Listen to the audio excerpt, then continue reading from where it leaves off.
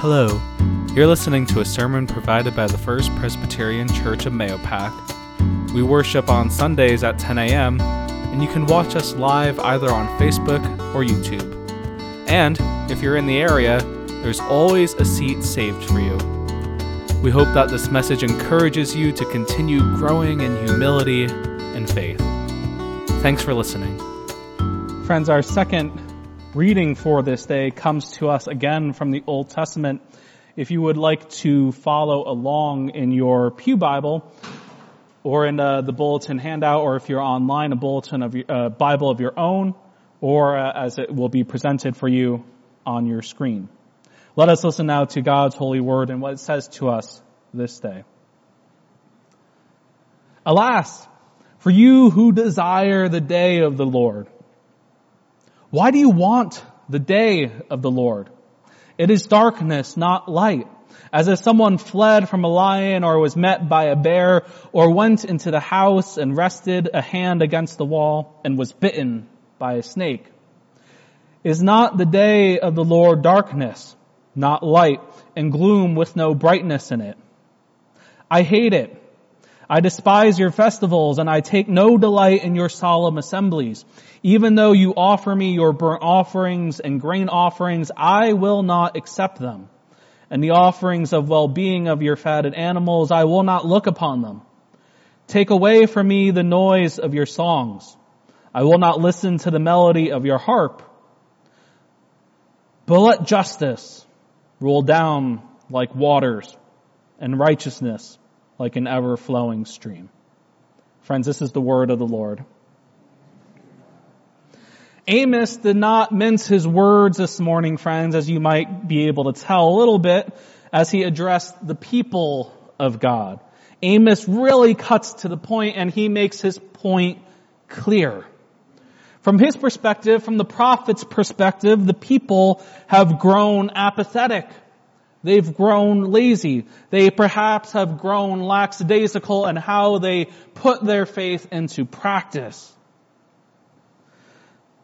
And instead of letting their worship, instead of their praise of God coming from the heart, from a place of zeal, of passion, of love, we hear this morning that their worship is instead coming from a place where they just want to appease God, where they want to pacify God, where they want to do just enough so they feel like they're doing what they're supposed to do. That's not good enough, as we hear this morning from the prophet. The people departed from the teachings of the law and built for themselves a false idea of what it meant to follow the one who liberated them from slavery, the one who brought them to a land where they were free. Their worship has fallen from where God desired it to be. As we ponder this morning in our ongoing series, The Great Ends of the Church, and as we ponder our acts of worship, do we think that God would be pleased? Or would God question our worship's quality, not quantity, and whether or not we are trying to do the bare minimum or live fully as disciples who embody worship as a holistic practice? The prophet Amos did not come from noble lineage. He wasn't anyone important. His father wasn't important. His family wasn't really important. He didn't have any formal religious or theological training. He was not the son of a prophet, as we said. Simply put, Amos was a nobody. And not just a nobody, he was a backwater sheep herder who one day followed the call of God. Amos preached a message of economic and social justice to a kingdom and a people who exploited those who came to their land to work. He preached a message against those who propped up wealth and allowed influential people to have their way simply because they could pay to have their way and no one else's way. He's preached a message to a people who had let worship become a secondary act. For us today, as we reflect on the maintenance of divine worship, which is the principle from the great ends of the church we are at today, Amos's call for just worship rings true. Amos was a prophet who could have cared less for the ritual trappings of worship. He could have cared less about the formalities, the prayers we write, the music we sing. He did not care for any of that if it meant the people and religious leaders abandoned the moral worship of God. Not just the spiritual worship that we do here on Sunday morning as a community, but the moral worship of God that happens and takes place every day of the week. That happens throughout our daily lives. Because worship, we will learn, is not a once a week act. It's not just something we do here as we gather on Sunday. The spiritual ritual of worship of God meant nothing if it didn't carry anything of weight or substance or value.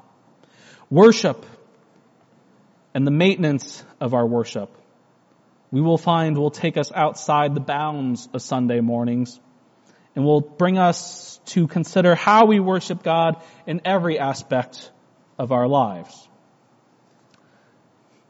As we consider what worship is, you might have seen in our weekly newsletter that I send out, I've grown in my own understanding of what it means to worship God justly and well.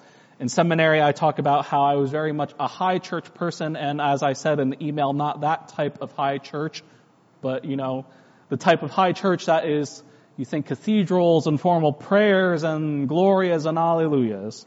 That for me in seminary was what it meant to worship God well.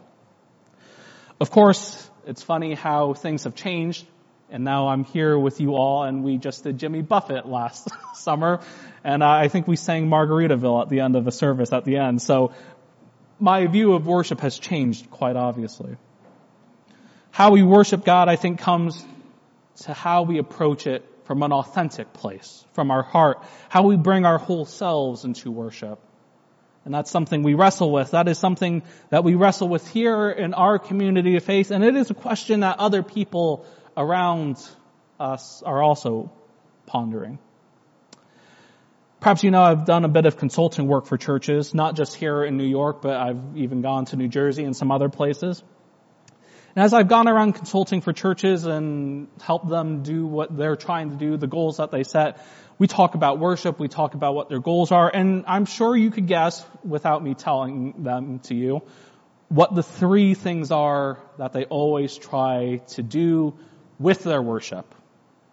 One, they try to answer the question, how do we get more young people and families to attend? 2, how do we get children in worship? 3, how do we get teens and youth back into the church? And yes, before you say anything, those are all the same question, but they phrase it 3 different ways. Yes, the question basically boils down to how do we get more people into the building?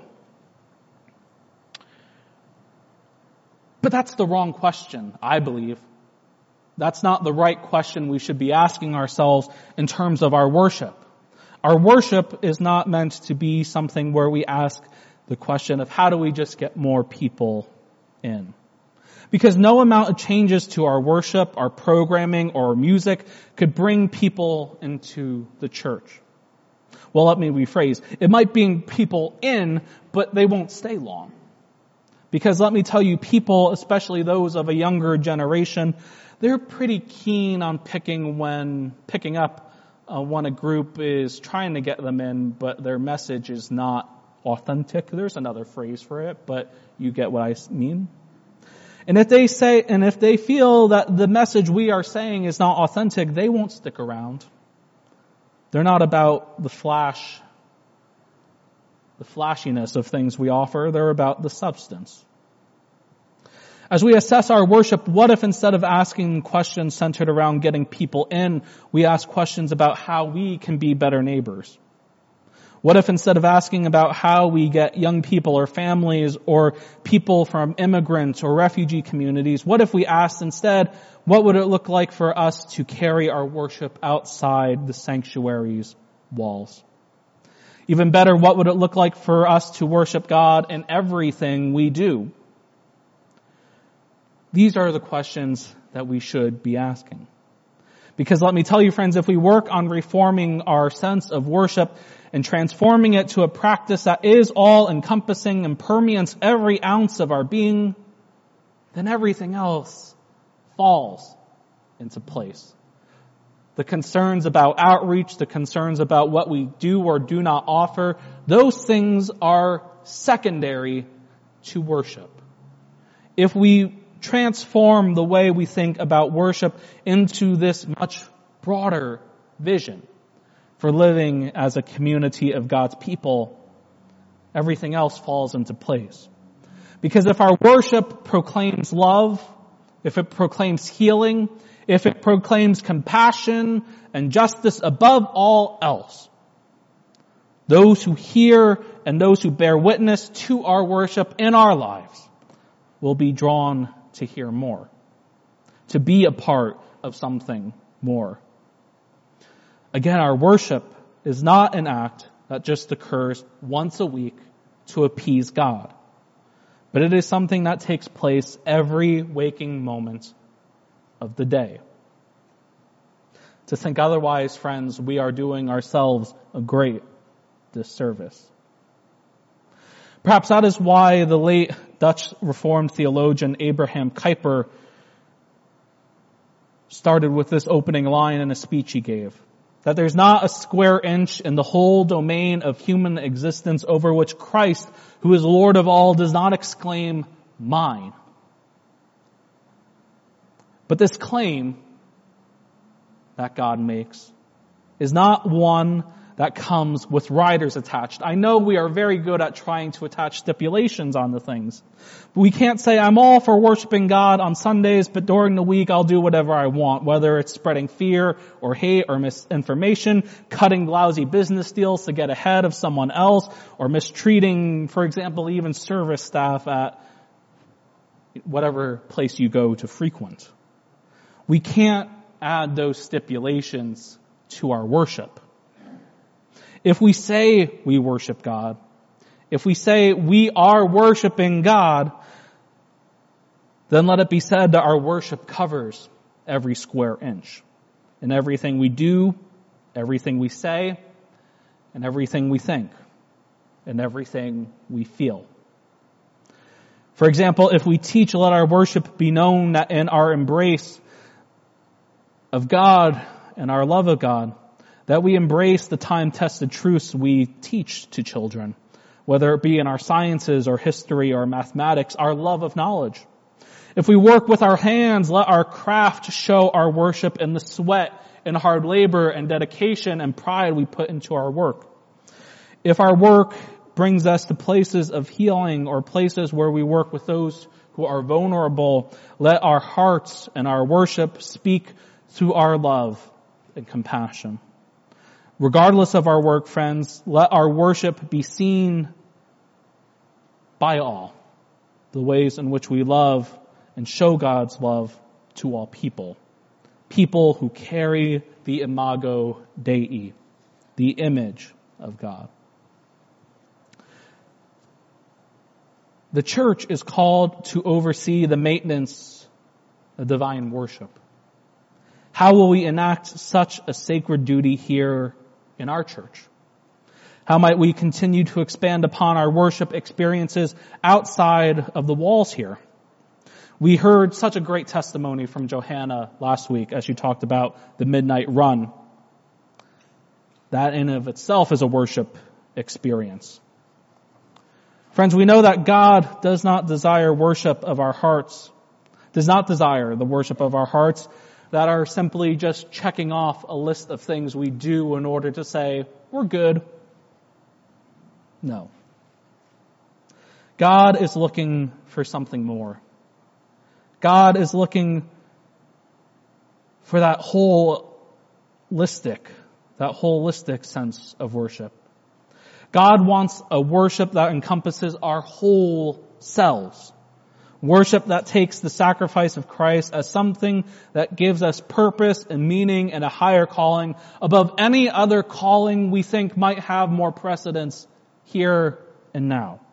It transcends any of our loyalty to our work, our job, any loyalty or sense we have even to this church building, any sense of loyalty we think we might have to one party or another. Christ, God is looking for worship where we set those things aside and choose to follow the heart of God. That higher calling. Now that act of worship may begin today. That act of worship may begin today, especially if it is your first time truly hearing the gospel.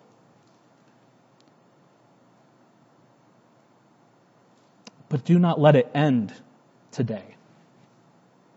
The heart of God, the justice of God, as Amos would remind us, and the compassion and mercy of God shows us that our lives are an ongoing act of worship. Worship that claims every square inch. Worship that reminds us that Sunday is not enough. Worship that reminds us that God, who from the very beginning walked with us, encourages us and pushes us to do the same. To bring our worship, to bring our love, to bring our passions to every single corner where our lives touch. Worship that God has claimed from the very beginning, as God has claimed us. Let it be so, friends. Amen.